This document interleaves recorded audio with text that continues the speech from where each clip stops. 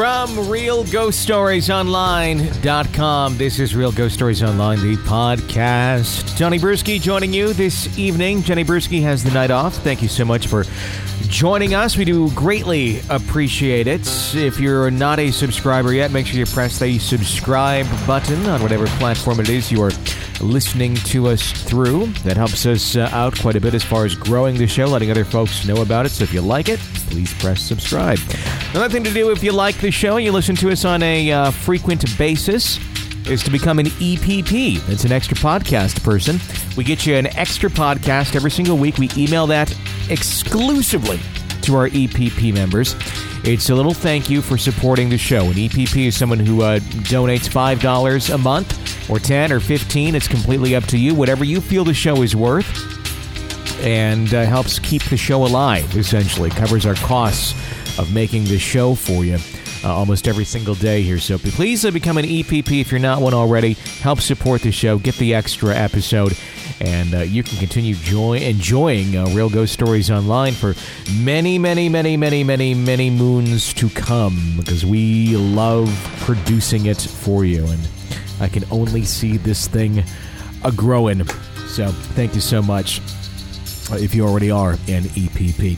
On today's episode, calls, stories, good stuff, and we're going to get right into it since I have no one to banter with this evening.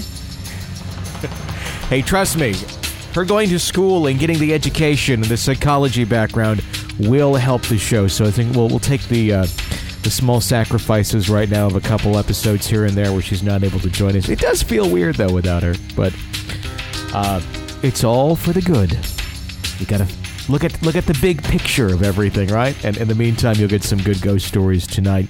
855-853-4802 is the phone number to call. And if you have a real ghost story, that you would like to share with us, I'm going to go to the call and take a sip of water. Hi, you're on the air. Hi, guys. This is Nick, and I'm from Lewisburg, Tennessee. And I just want to tell you that I love the show. I just started listening to it. I usually listen to it at work with the last couple of hours. And it's an awesome show, and I love it. And thank you guys for doing what you're doing. And I just want to say in advance, I'm sorry for my accent. I am from the South, but anyways, here we go. So I grew up on a street called Haines Street here in Lewisburg, Tennessee, and I lived there all my life. We pretty much moved from house to house till we finally ended up in this brick house that had an upstairs and a downstairs. And we absolutely loved it. And I can't remember exactly what age I was. I believe I was 16 to 17, somewhere around in there. This has been years. So,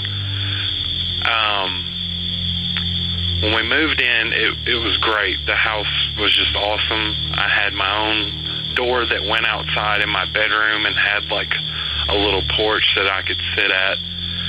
But anyways, this house that we moved into, I remember when we first moved in, my mother had told me she had actually lived across the street, and she could remember it being an old mental house. So some of the mental people here in this town used to live there. And she would always tell me about how there was this guy that would sit in the living room in front of the main window in a rocking chair, and he would just rock back and forth. And this was the main story my mom always told my sister and I about. Well, at first, the house, little things started happening. Noises, knocks, things from mainly upstairs. Well, it progressed later on when we had been there long enough. Finally, we'd start hearing noises like it would be somebody running from one side of the upstairs to the other. Now, the upstairs was my stepsister's room, which they split it. But they were only there every other weekend, so there was nobody up there. So after that started happening, pretty much the noises and stuff would only happen when my parents were not there. So when we would get so scared, of course, our parents wouldn't believe us. And that was more frightening because we were facing these events by ourselves and nobody nobody was there to help us with it. So it kept happening every day. Every, nighttime, at night, every night, it would happen. Well, one night I was on the phone with a friend, and I was by myself in the house, and I walked out of my bedroom, and I heard it in the house, somebody say, Nick. Now, this was the most frightening thing that had happened to me at the time. And I freaked out and asked the person I was talking to, did you just say my name?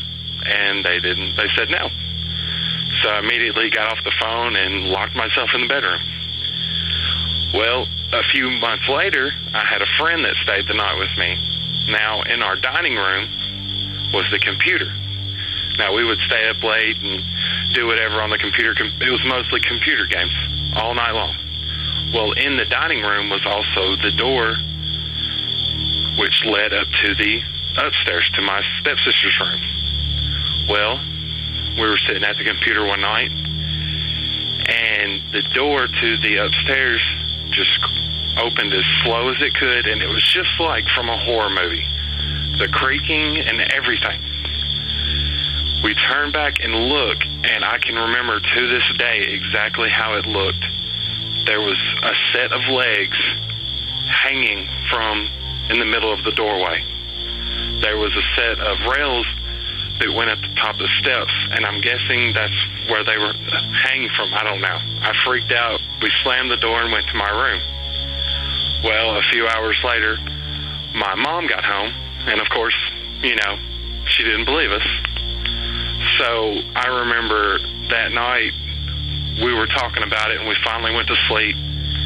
And I had my own air conditioning unit in my room, like a window unit. And I usually left it on 72 or 71. It was pretty comfortable. Well, my friend woke up during the middle of the night, he told me I needed to cut it off. It was cold, and I said, that's fine. So, and I need to add this too about my bedroom. I had a way that I locked my door from the inside that you couldn't get in the bedroom from the rest of the house. It was a certain way that I had to hold the door and close it, and it was locked. Well, my friend woke up during the night. My bedroom door is wide open, and breath is just pouring out of his mouth. And he said it was the coldest he has ever felt at any time, and this was during the summer. And he immediately freaked out, called his mom, and left. And he never came back to my house. Well, and then I don't think it was too much longer after that, my mom and stepdad actually bought a home. We moved out. A week later, the house actually caught on fire from the basement, and no one was living there. So that's kind of, I don't know, it's just freaky to me. But that's my story, and if, anybody can tell me what they think about it, I would love to hear it. Thanks. Thank you for calling in and sharing your story with us. We do greatly appreciate that. If you'd like to comment on his story, please do so on our website, realghoststoriesonline.com. And you just go right below the story there, right below the show. And you can comment through the Facebook comments section. Or, of course, you can bring it up on the forum as well and talk about it there. Very interesting situation. I've been hearing a lot of stories lately, I don't know why, where it turns out where the house has something dark going on in it or with it, and then shortly thereafter it gets destroyed, usually by a fire of some sort. We had one the other week where an apartment was set on fire or started on fire shortly after some folks left it. I don't know, what's really interesting to me about that is are the entities trying to destroy the environment and the habitat that they're essentially encased in? Is that something they want to do? Or is there something else causing those sort of things to happen and, and it's beyond their control? Oops, did the entity knock over the candle, essentially, on accident, or whatever the case may be. I don't know, it's very puzzling to me, because I would think, my gut would say that they'd want to keep their environment intact so they could continue to be there. But maybe that's a way of them escaping. Maybe all the energy that that occurs and essentially erupts in a fire or something of that sort helps them strengthen or move on or move to another place. I don't know. 855-853-4802 is the phone number to call into Real Ghost Stories Online and share your real ghost story with us. We would absolutely love to hear it. Of course, you can always write into us as well through the website at realghoststoriesonline.com. Let's go to a letter. This comes to us from Joyce. Joyce writes, Sleepwalking. I'd like to share with you some information on the condition I have about sleepwalking. She says she suffered with it her entire life. I have a wealth of stories to share about it, but one in particular, I think it explains the problem sleepwalkers face. I was living in Kentucky when I began to wake up in the mornings to discover that things had changed in the apartment. For instance, one morning I woke up to find all my plates, cups, and glasses in the dishwasher. Another morning, I found a chair in my living room had been moved to the other side of the room. My first thought, being the person I am, was that I had a ghost. However, many years ago, I lived in a haunted house, complete with a cold spot in the living room and a hand that liked to reach out from under the basement stairs to grab our ankles. But that's a story for another time. During that time, I found it very interesting that I could do a load of laundry, leave the basket of clean clothes unfolded on the couch, and the next morning they would all be folded. I consider myself the luckiest woman on earth. I had a ghost who did my laundry. But one night, when my husband got up to go to the bathroom, he found me in the living room folding the clothes myself. It's easy to tell when I am sleepwalking because though my eyes are open, they have a completely unfocused, glazed-over appearance. One look at me told my husband I was sleeping. So, okay, I wasn't the luckiest woman on earth. I did have a helpful ghost. So back to Kentucky. This is what makes sleepwalking more than a little dangerous. I woke up one morning, I'm an early riser, took a load of clothes down to the community laundry room to do before I had to go to work. I returned to the laundry room 2 more times, once to put the clothes in the dryer and once to bring them back after they were dry. The laundry room was in a different building in the complex, so I had to go outside, walk past my truck each time. Between my second and third visits, I went to check my cell phone and couldn't find it. My roommate was a truck driver, and I was expecting him to come into town any minute, so I was expecting at least for him to text me. I searched the entire apartment but could not find my phone. On my last trip to the laundry room, I passed my truck and heard my phone ringing inside the truck. I quickly opened the truck and got my phone out and proceeded back to my apartment, disgusted with myself for having left my phone out in the truck all night. Then, I remembered I had fallen asleep while talking with my cousin on the phone the night before. I had not left my cell phone in the truck. I then searched for my keys and found them not on the hook by the door where I normally keep them, but in the soap dish in the bathroom. Feel free to laugh here. I suddenly realized that my truck had not been locked when I got my phone out, completely out of character for me. Furthermore, when I got in the truck to go to work, I discovered I had left the moonroof open. I never opened the moonroof because it was summer and too hot to have it open with the air on. From years of experience, I knew I had been sleepwalking. Furthermore, now I was very possibly sleep driving. That is extremely dangerous. Once I realized what I was doing, I began to put my truck keys in a different place every night so that my subconscious mind would not automatically go to where they should be. I don't know that it works, but at least I found no further evidence that I might be sleep driving. I can tell you that people have done some crazy things while sleeping, including committing murder. I can also tell you that this situation and this diagnosis generally occurs in adults during times of deep stress or emotional distress. For instance, at that time, my brother was back here in Illinois in the Quad Cities dying of cancer. I was unable to be with him due to distance, and that was deeply upsetting. At the time that my ghost was folding my laundry, I had just been laid off from my job. More recently, I've gone through a serious breakup from a long-term relationship. A few weeks after I moved into my own apartment, I lost 2 rolls of toilet paper. What I did with them, God only knows. Please speculate amongst yourselves. I do, however, know that I had to have done something with them because who would break in to steal 2 rolls of toilet paper? When I listen to your show and hear people talk about things that happened in the night, I often have to ask myself, do they actually have ghosts? Or are they just sleepwalkers? I have to go now. I hid my keys last night and I haven't found them yet. Keep up the good work. I've enjoyed listening to your show. Thank you so much for that letter and for writing in and sharing your story with us. Although it doesn't have anything to do with ghosts, it does have a lot to do with maybe connecting some dots and opening up another possibility or situation for us to think about when we do have calls and stories that could be explained that way. At least it's another thing to think about, to add to the list of carbon monoxide, if you will, which we go to sometimes when it sounds like, this could be a carbon monoxide lake. Very interesting story, and thank God you didn't drive anywhere, at least that you know of. 855-853-4802 is the phone number to call in. 855-853-4802 to share your real ghost stories with us. That's what we do here every single night at Real Ghost Stories Online. Let's go to another call. Hi, you're on the air.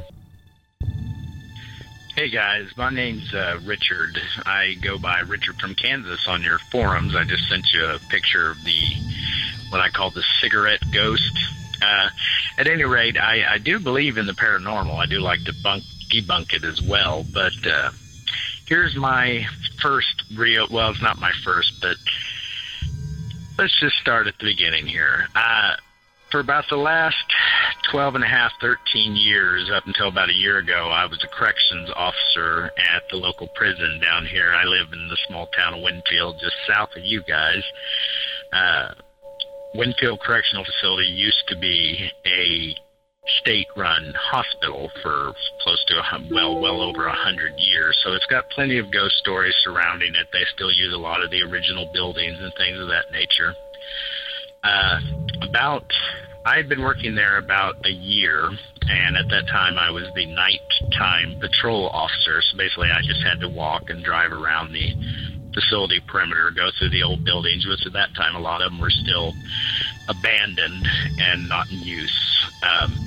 One in particular was called the admin building, the old admin building at the time, fallen down on the inside. I never liked going in there anyway. It's dark, there's no electricity, ceilings are falling down, but we had to check because at that time people still like to sneak in and hang out in the buildings, teenagers, things of that nature. Winfield is a minimum security prison, so it doesn't have a wall or things of that nature.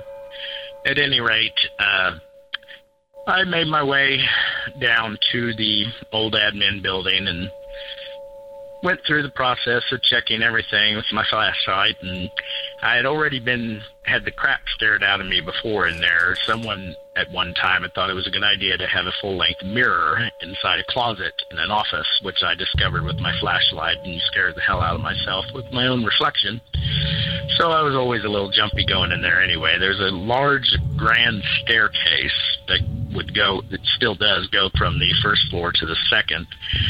And I took my way up the staircase to the second floor and went through the process of looking through the dark building and things of that nature, and, didn't really see anything. And I stepped back out onto the landing on the second floor on the big staircase, and there's a door between leading from the staircase into the hallway on the second floor. I closed the door behind me. I turned around, took out my notepad just to write down the times and that I hadn't seen anything up there, anyone for that matter. And as I'm looking at my notepad, out of the corner of my eye, it was just like a quick flash of movement, like toward me. And at the same instant, there was a loud boom, as if someone a 200-pound person leapt into the air and then landed on the floor right next to me. I mean, it literally shook the floor. I felt the vibrations in my feet. And I always like to say, they have that saying about blind panic, and I felt it at that moment. It was like my brain sorted out. I just remember the flash out of the corner of my eye, like somebody moving toward me quickly, the boom at my feet, and I literally leapt off the balcony down to the first floor in one jump, kind of smashed into the wall at the bottom, then kind of got to my feet and realized kind of what had just happened, and I'm like, well, what in the hell was that? I turned around, didn't see anything. I remember in a quavering voice saying, is anybody up there? Not getting an answer. I wasn't finished with my check of the building. There was one more floor. I had to call another officer in, and he had to walk through the building with me to make sure. I was out of my mind at that point. At any rate, like I said, that is my first story at Winfield Correctional Facility anyway. I do have another one that's a lot more involved, and I kind of brought on myself. I went out looking for it at that point, but I'll save that for another call sometime in the future. It took me a while to get up the nerve to call for this one. At any rate, thanks, guys, for the great podcast. I listen to you guys every day at work to get through the day, and I'll be calling in later. Thank you. Thanks for sharing the story. We really greatly appreciate it. It's always interesting when we have a caller from the general location of where we are based out of. So maybe at some point, my friend, we could, I don't know, take a little tour over the Winfield haunted areas that you've seen. Let us know. That would be a fun little day trip over there.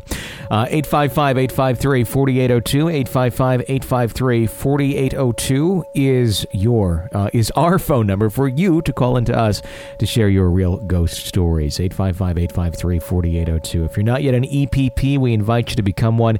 Being an EPP helps support the show and keep us on the air. It's $5 a month, or you can do 10, or you can do 15. It's completely up to you, whatever you feel the show is worth to you. And you also get an extra episode every single week. That's our way of saying thank you for helping support our show and keep us on the air.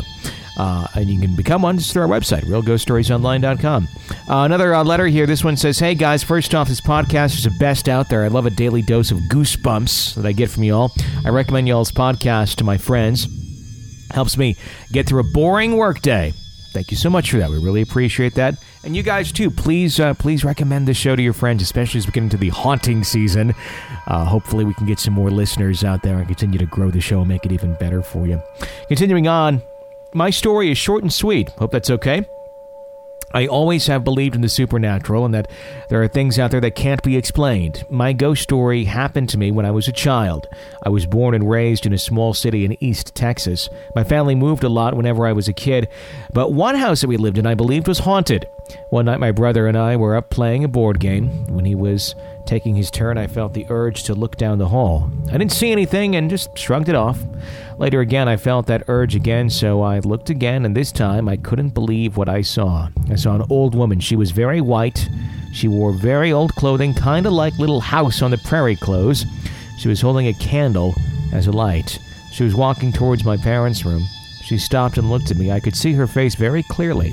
I didn't feel fear or anything, just that it was out of the ordinary, and I got goosebumps. After she looked at me, she continued to my parents' room and disappeared.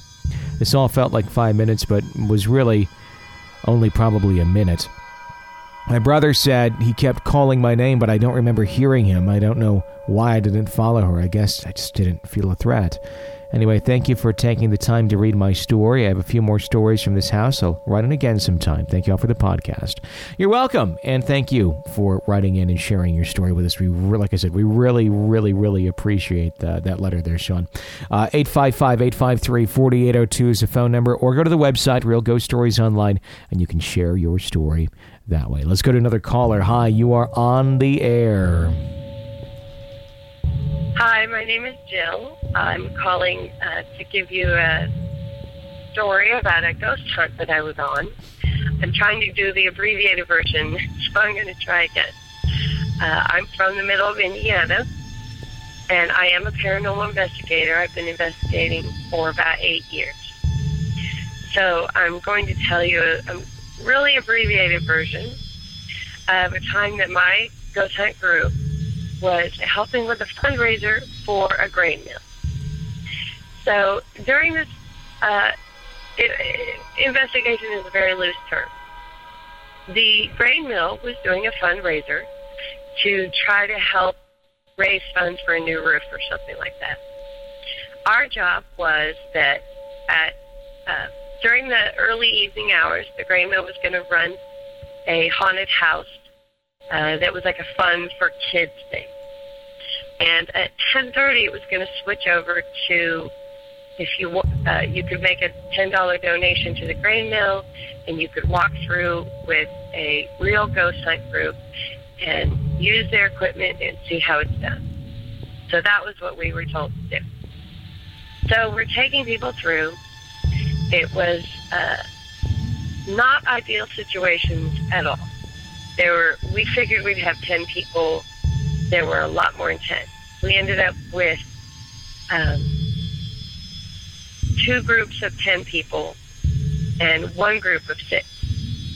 So each group had 2 investigators except for mine. I took the 6 people since I didn't have another investigator to back me up. So to make a long story short, we start the investigation, and I'm explaining the equipment and how we usually do things and how we would start, what sort of things we would do at the beginning of an investigation. And we have lights out. It's dark. It's night. The people in my group are young. They're 18-year-olds to maybe 25 or 30-year-olds. So then we start, and we're doing this, and from I'm giving a lecture about some piece of equipment, and I see a glow stick come flying across the room to hit in the middle of the group. Kablam. Everyone starts yelling and screaming, and I calm them down, and I say, it was this glow stick. I saw it fly across the room. Somebody's playing a joke on us, so just calm down. So to cut this story short, this happens all night. We had 3 glow sticks thrown at us, a pen, a ping pong ball, some other decorations that came on when they weren't supposed to come on. I pulled the batteries out, and they came on again, which made my group freak out and scream and get really nervous and more than they expected. I was of the mindset that somebody's playing a joke on us. There are 26 people in this building. We can't control all of them. Somebody is trying to make us look like idiots. So I'm really unhappy with the entire thing. I keep moving my group to different areas of the grain mill. We were on the 2nd floor, so we have 10 people above us and 10 people below us. My group was getting hysterical. So I called to merge with another group and take us to the 1st floor so that I could have more investigators and we could keep an eye on everybody. We made everyone hold hands in a circle, and if anyone broke the circle at all, you should call out and turn your lights on. Because I was pretty sure somebody was doing it. As the evening progressed, the items being thrown at us got bigger. Blocks, pieces of actual, historic memorabilia that were behind lines. I don't even know how to explain it. Large things. So now I'm a little worried about the people, and maybe it's paranormal, but how in the world would I ever prove it? And how do I stop it? So while we're doing a lights off with one flashlight pointing at the ground, somebody says something about there's something dropping on my head. And everyone in the group says, yeah, me too. And I said, okay, I know about this. It's corn. I've been noticing it for a while. There are little kernels of corn dropping down from the ceiling. And before you freak out, this is a grain mill. There's corn everywhere. It's probably falling through the cracks. There could even be mice running around on the floor above us, pushing it through the floorboards. So just ignore the corn. The corn is not paranormal. And right when I say that, an entire cob of corn comes flying at us from across the room, parallel to the floor. I saw it come from the dark. So I race over there with my light to catch whoever's doing it, and there's nobody around. There's nobody who's going to pie me. But there is a giant wagon full of corn. So, of course, my group is very upset. The girls are getting teary-eyed. I'm irritated. I'm trying to calm everybody down. I move them to another area. Now, where we're at, this is towards the end, there's a window to my back, and I'm using that light from the window, from the moon, to light up the area enough that I can see everybody. As one of the other investigators is talking and running them through some part of the investigation, I can feel, because I am sensitive, but I don't tell anybody in the group that. I definitely feel something very negative and very angry rise up behind me. Now, what I'm expecting, I'm going to turn very slowly. I'm expecting to see maybe a ghost or a person looking through that window angrily at it. That's what I'm figuring. So I start to turn, and I'm focusing my eyes on the window, which is probably about 6 feet away from me. But what I see is a very, very, very big man, so close to me. His face is right up. He's taller than me. I'm 5'10". He's probably 6'5". He's looming over the top of me. He's huge. All black, all shadow. This is not a human being. This is definitely a dark shadow spirit, dark entity. One of the things that has never been human. He's very close and very angry. I gasp and pull back away from him. And as I do that, he reaches out and his hand goes on my head, very, very much solid, and he palms my head like a basketball. I scream like a little girl and swat at him, which of course, I don't understand this. His hand is crushing my head, but my swatting at him goes right through it. He releases me and flies by right in front of my face. One other girl in the group saw it, and she said, she's hysterical. Oh my God, did you see that? I want out of here. She's crying and shaking. The other people in the group did not see it. They only saw me scream and pull back and swat at something. So to calm everybody down, because now there's crying and screaming and people trying to get, run to get out, I said, everyone calm down. One of the props dropped from the ceiling and fell on me, and it scared me. I'm sorry, I screamed. And I totally lied. I was just trying to do crowd control. So at that point, my lead, the director of our group, who had seen it, he got on the walkie-talkie and said, it's getting late, we need to round this up and end it. And I'm looking at him thinking, there's a lot about this location you didn't tell me. He's grinning because, of course, this was a total setup, and I didn't know the place was haunted at all. I thought it was just a historic place, and it was pretty crazy. The entire night was crazy. So that's my story, and I hope you all enjoyed it. Thanks for the show. Have a good night. Thank you for calling in and sharing your story. That's freaky as hell. God, something really dark grabbing the top of your head and palming it, and then you're trying to bat it away, and there's nothing that you're hit. God. I think I would have been screaming like a little girl, too. I know I would have been. It's not I think, I would have been. Gosh. The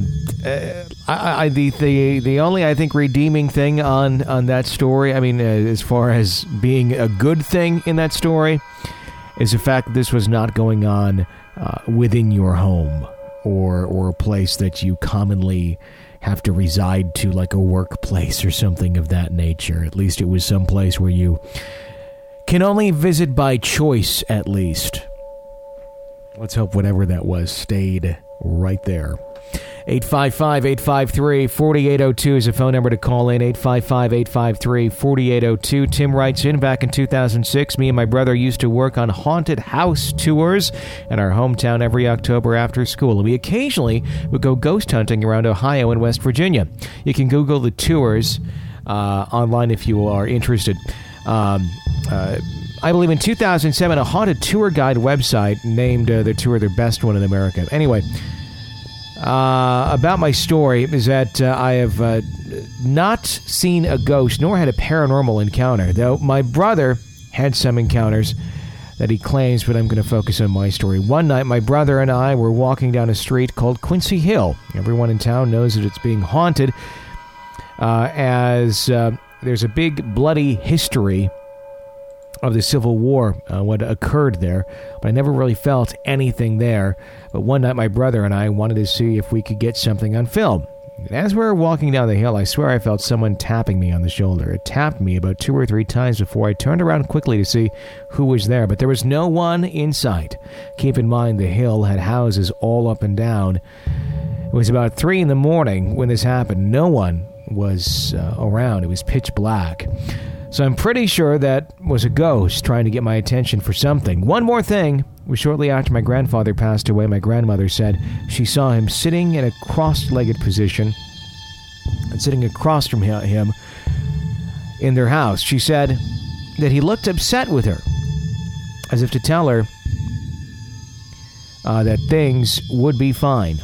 Okay, that doesn't make any sense, but continuing on.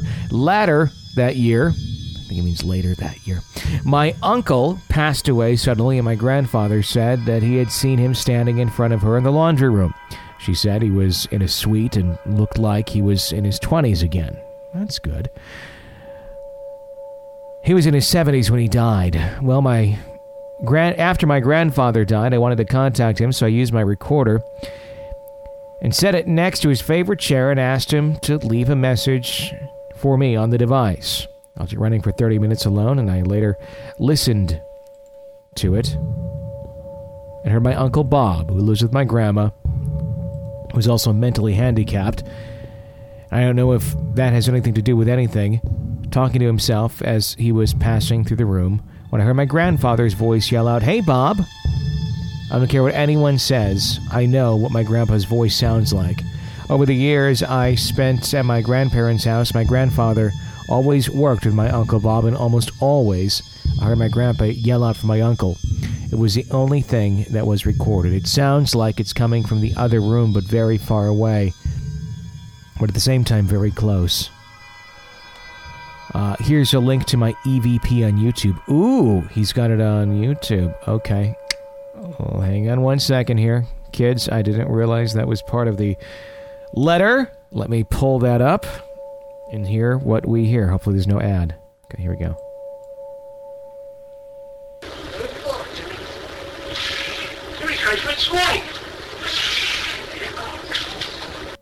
Okay, I kind of heard that. Let me turn our music off here for a second. Let's play it one more time. I think it's towards the end if I'm hearing this correctly. Listening for Hey Bob.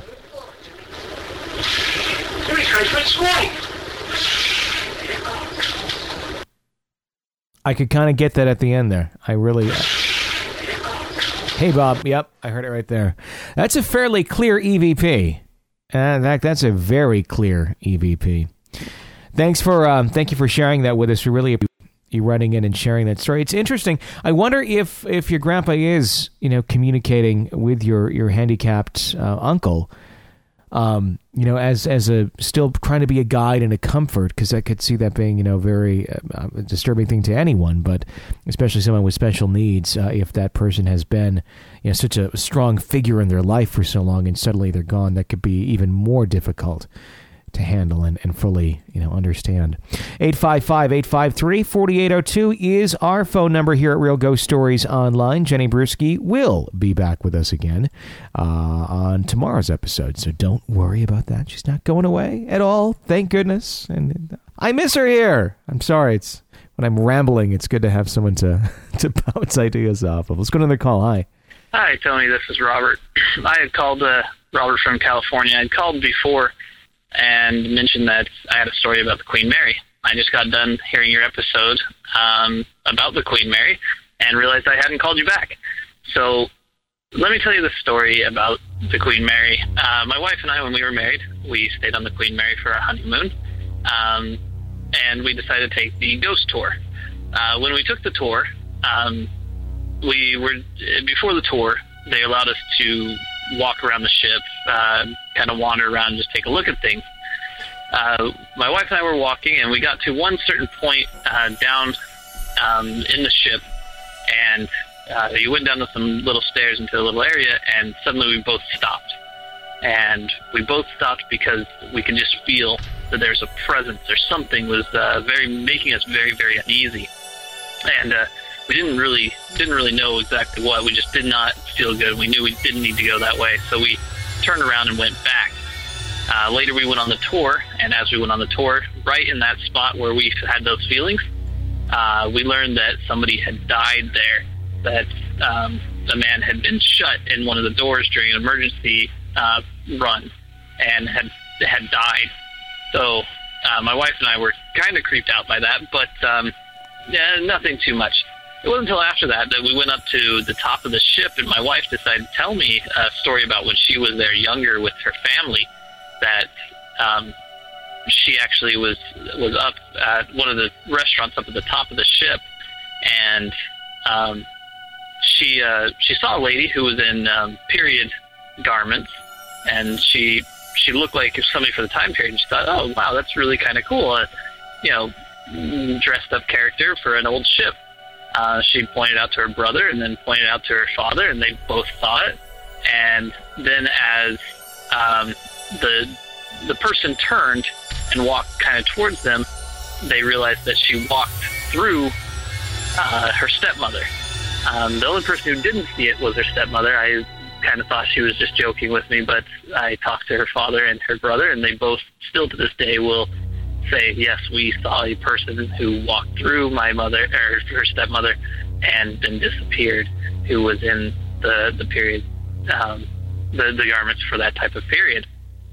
So, needless to say, I am a firm believer that the Queen Mary is definitely a haunted ship. Like I said, we have stayed there. We've stayed there a couple of times. So, Jenny, you really don't need to worry. We've never had anything happen to us in any of the rooms, unfortunately. We've always had a wonderful night's sleep, and the place is unbelievably beautiful. So if you get a chance, do go check out the Queen Mary, and hopefully you have as good of an experience as we did. Bye. Thank you for calling in, and thank you for sharing that story. I would love to go on that ship sometime and experience maybe a ghostly encounter or something of that nature. I remember the exact story you're talking about in that part of the ship from an old Unsolved Mysteries episode in the 80s where Robert Stack was on board the ship, and I think they took a lot of their shots for that show on the deck, and he was in the trench coat, they had a fog machine going. It was great. It was just so creepy. But that story was there was apparently a maintenance worker, and they were checking some of the watertight doors in the hull of the ship, and it's like a scene from a horror movie or Titanic. Essentially, I think there was a scene in Titanic like that where somebody tried to jump through one of the watertight doors as they were shutting. And keep in mind, the watertight doors are not like a garage door where there's a sensor, oh, there's someone in the way, it'll go back up, or an elevator door. No, it shuts, whether you're there or not. And it's, tons and tons of steel and whatever is in between that door and the ground, it's not going to be there anymore. And I believe that's what happened to a gentleman that was trying to get through a door when there was not enough time, essentially sliced in half and killed right there on the boat. And that was the first time I'd ever heard of an EVP. I had never heard of such a concept before. And what they did on that episode of Unsolved Mysteries, keep in mind this is 1988 or 89, they took the old crude tape recorder, the rectangle ones, if you're old enough to remember those things. Put the one cassette deck in. It's like you had in class, in school, if you attended school in the 80s or 90s.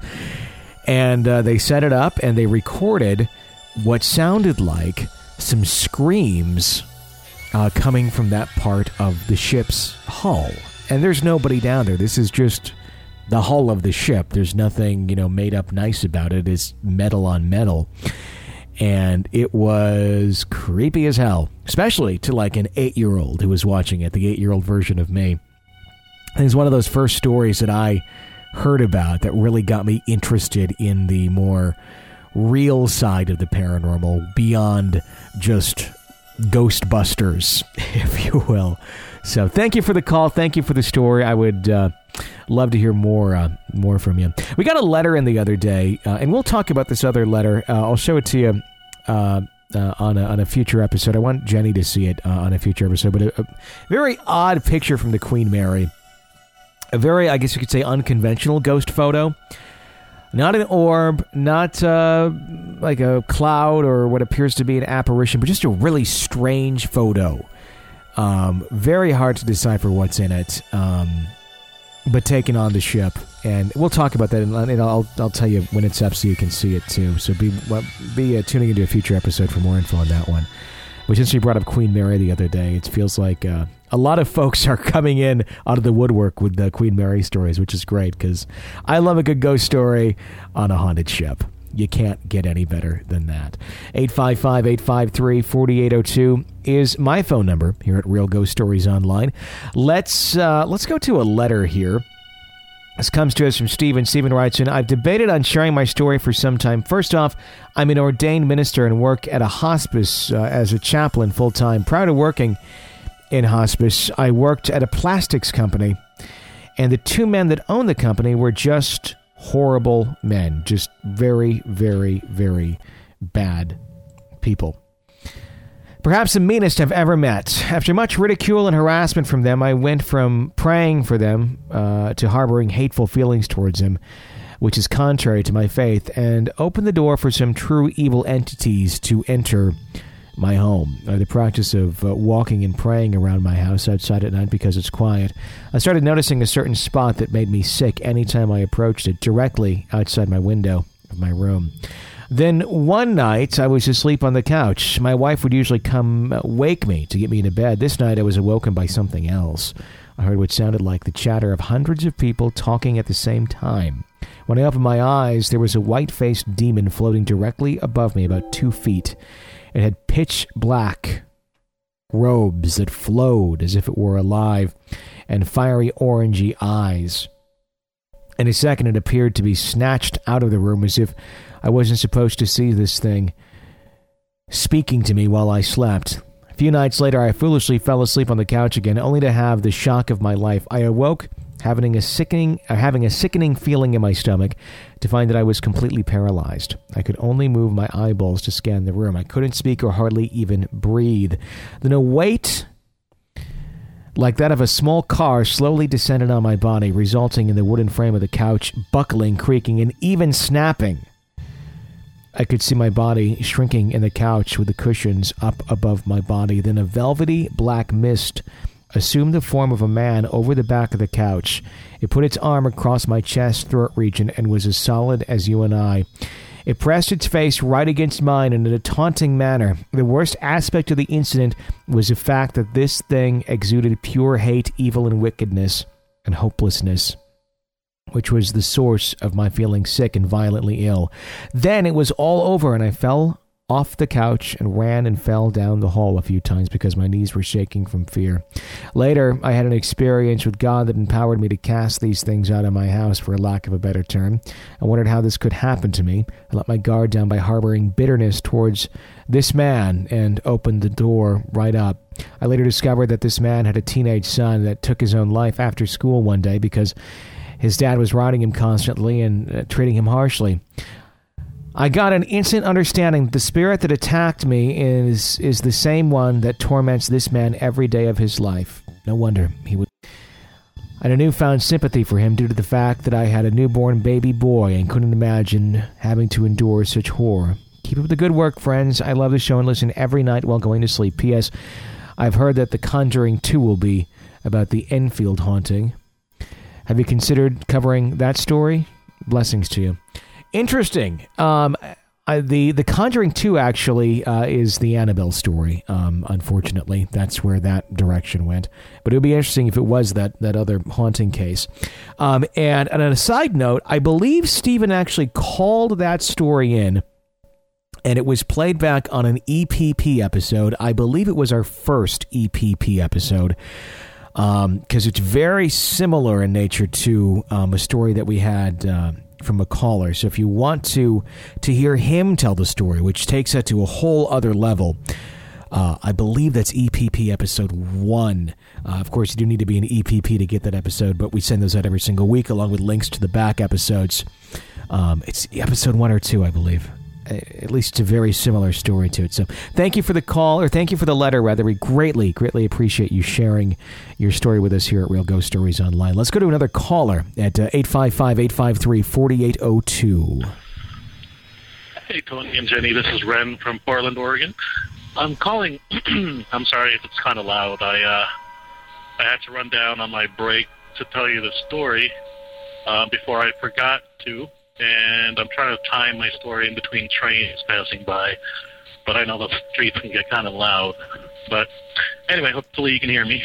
I'm calling because I just now heard the story about the caller that had seen like an apparition of like a white dog or something. And I had a similar story, and I was wondering if any of the community can, maybe Cisco or anybody else educated in like Native American history or lore, can chime in with what I possibly saw and its possible ramifications and meaning. Because this whole area, as many people know, had a very huge Native American population or presence before it was settled. And I think my story is tied into that history somehow. But anyway, I work a second job at night delivering papers. One of my routes is in an area called Multnomah Village in Portland.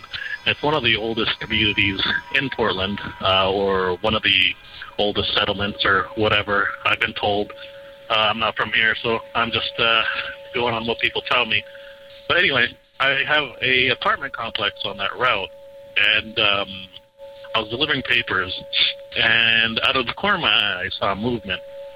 And there's this big parking lot for that apartment complex where I park my car, and it's kind of like parking on both sides, and there's this big middle area where cars can reverse out into. And that area is usually empty except for my car. Anyway, I turned around, and I saw what I know to be a white wolf. I mean, it was pure white, and I used to live in upstate New York, and I used to be a hunter. I've seen coyotes, I've seen wolves, I've seen big dogs. I know the difference between dogs and coyotes and wolves. This was a wolf, a big freaking wolf, and it was pure white. I mean, like, and it wasn't translucent or anything. It was solid, like a real thing. And I saw it, and I was like, what the hell? Whose dog is this? Because at first my first thought was it was a dog, because, it can't possibly be a wolf out here. There's no wolves out here. And so that was my instinctual mind. And then when I turned my head, I literally turned it just fast enough to throw a paper down a hallway, which was literally like half a second maybe. And then in that half a second, I was like, nope, that's a wolf. And I turned back around, and in a half a second, it was gone. And there was literally no where for it to run to in that half second where I couldn't have seen it. And then I spent the next 20 minutes going around each apartment area, going up and down the hallways to see, if it ran somewhere or whatnot. And it was nowhere to be seen.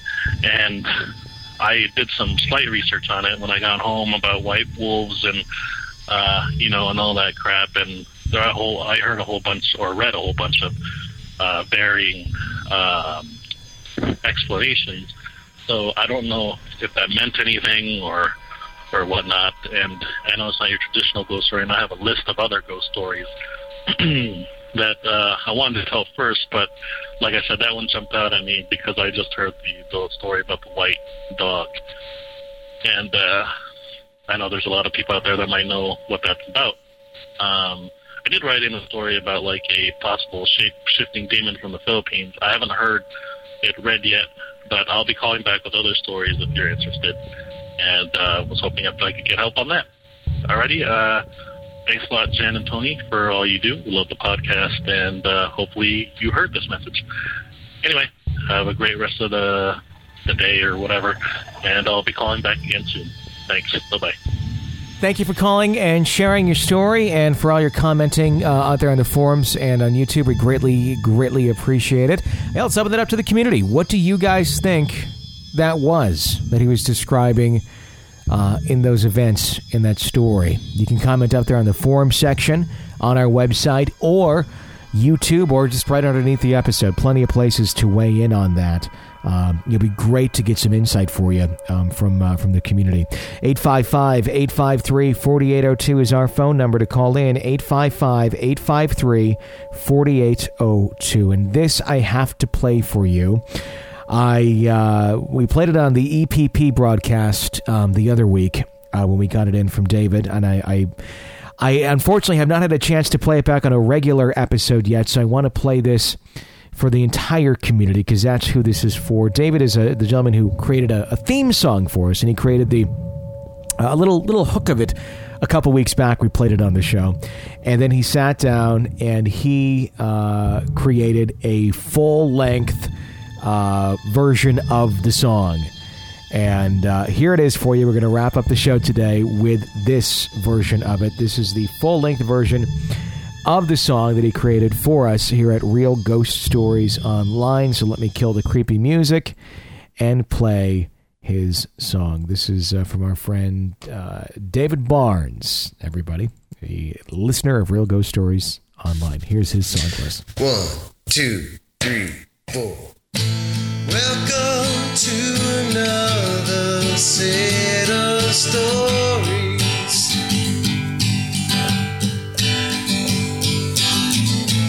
Even though they're seemingly so far away from reality, we all know there's something out there.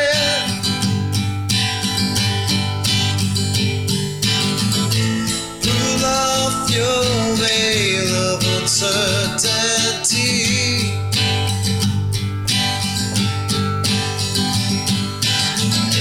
Allow yourself to be exposed unto the one community. We will never see you as crazy.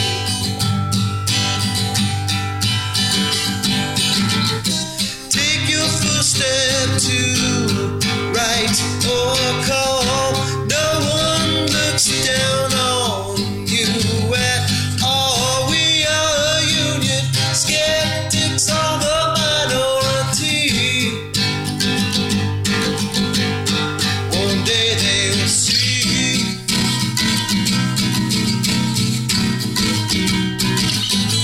Welcome to another set of stories.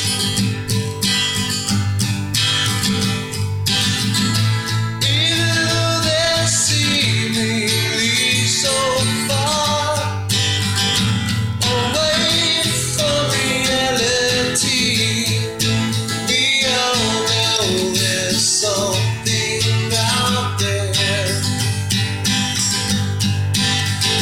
Yeah, we all know there's something that's out there.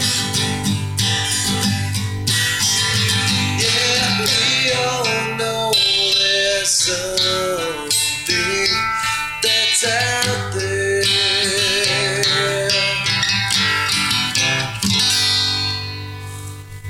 David Barnes, everybody. Thank you so much for creating that theme song for us and putting all the time and effort into that. We greatly, greatly appreciate it. All right, if you're not an EPP yet, please become one. Our EPPs actually got to hear that song first. Right when we got it, we played it because we just happened to have been recording that episode that day. But a lot of great extras there, including, like I said, the bonus episode that the EPPs get. It's $5 a month, and that all goes to support the show and keep us on the air, covering our hard costs that continue to go up every single month, believe it or not. The more people that listen to the show, the more expensive it gets to make it. So bandwidth, all that stuff, it ain't cheap. So please do your part to support the show if you enjoy it and become an EPP through our website at realghoststoriesonline.com. For Jenny Brewski, who will be back again tomorrow night, I'm Tony Brewski. Thank you for listening to another episode of Real Ghost Stories Online.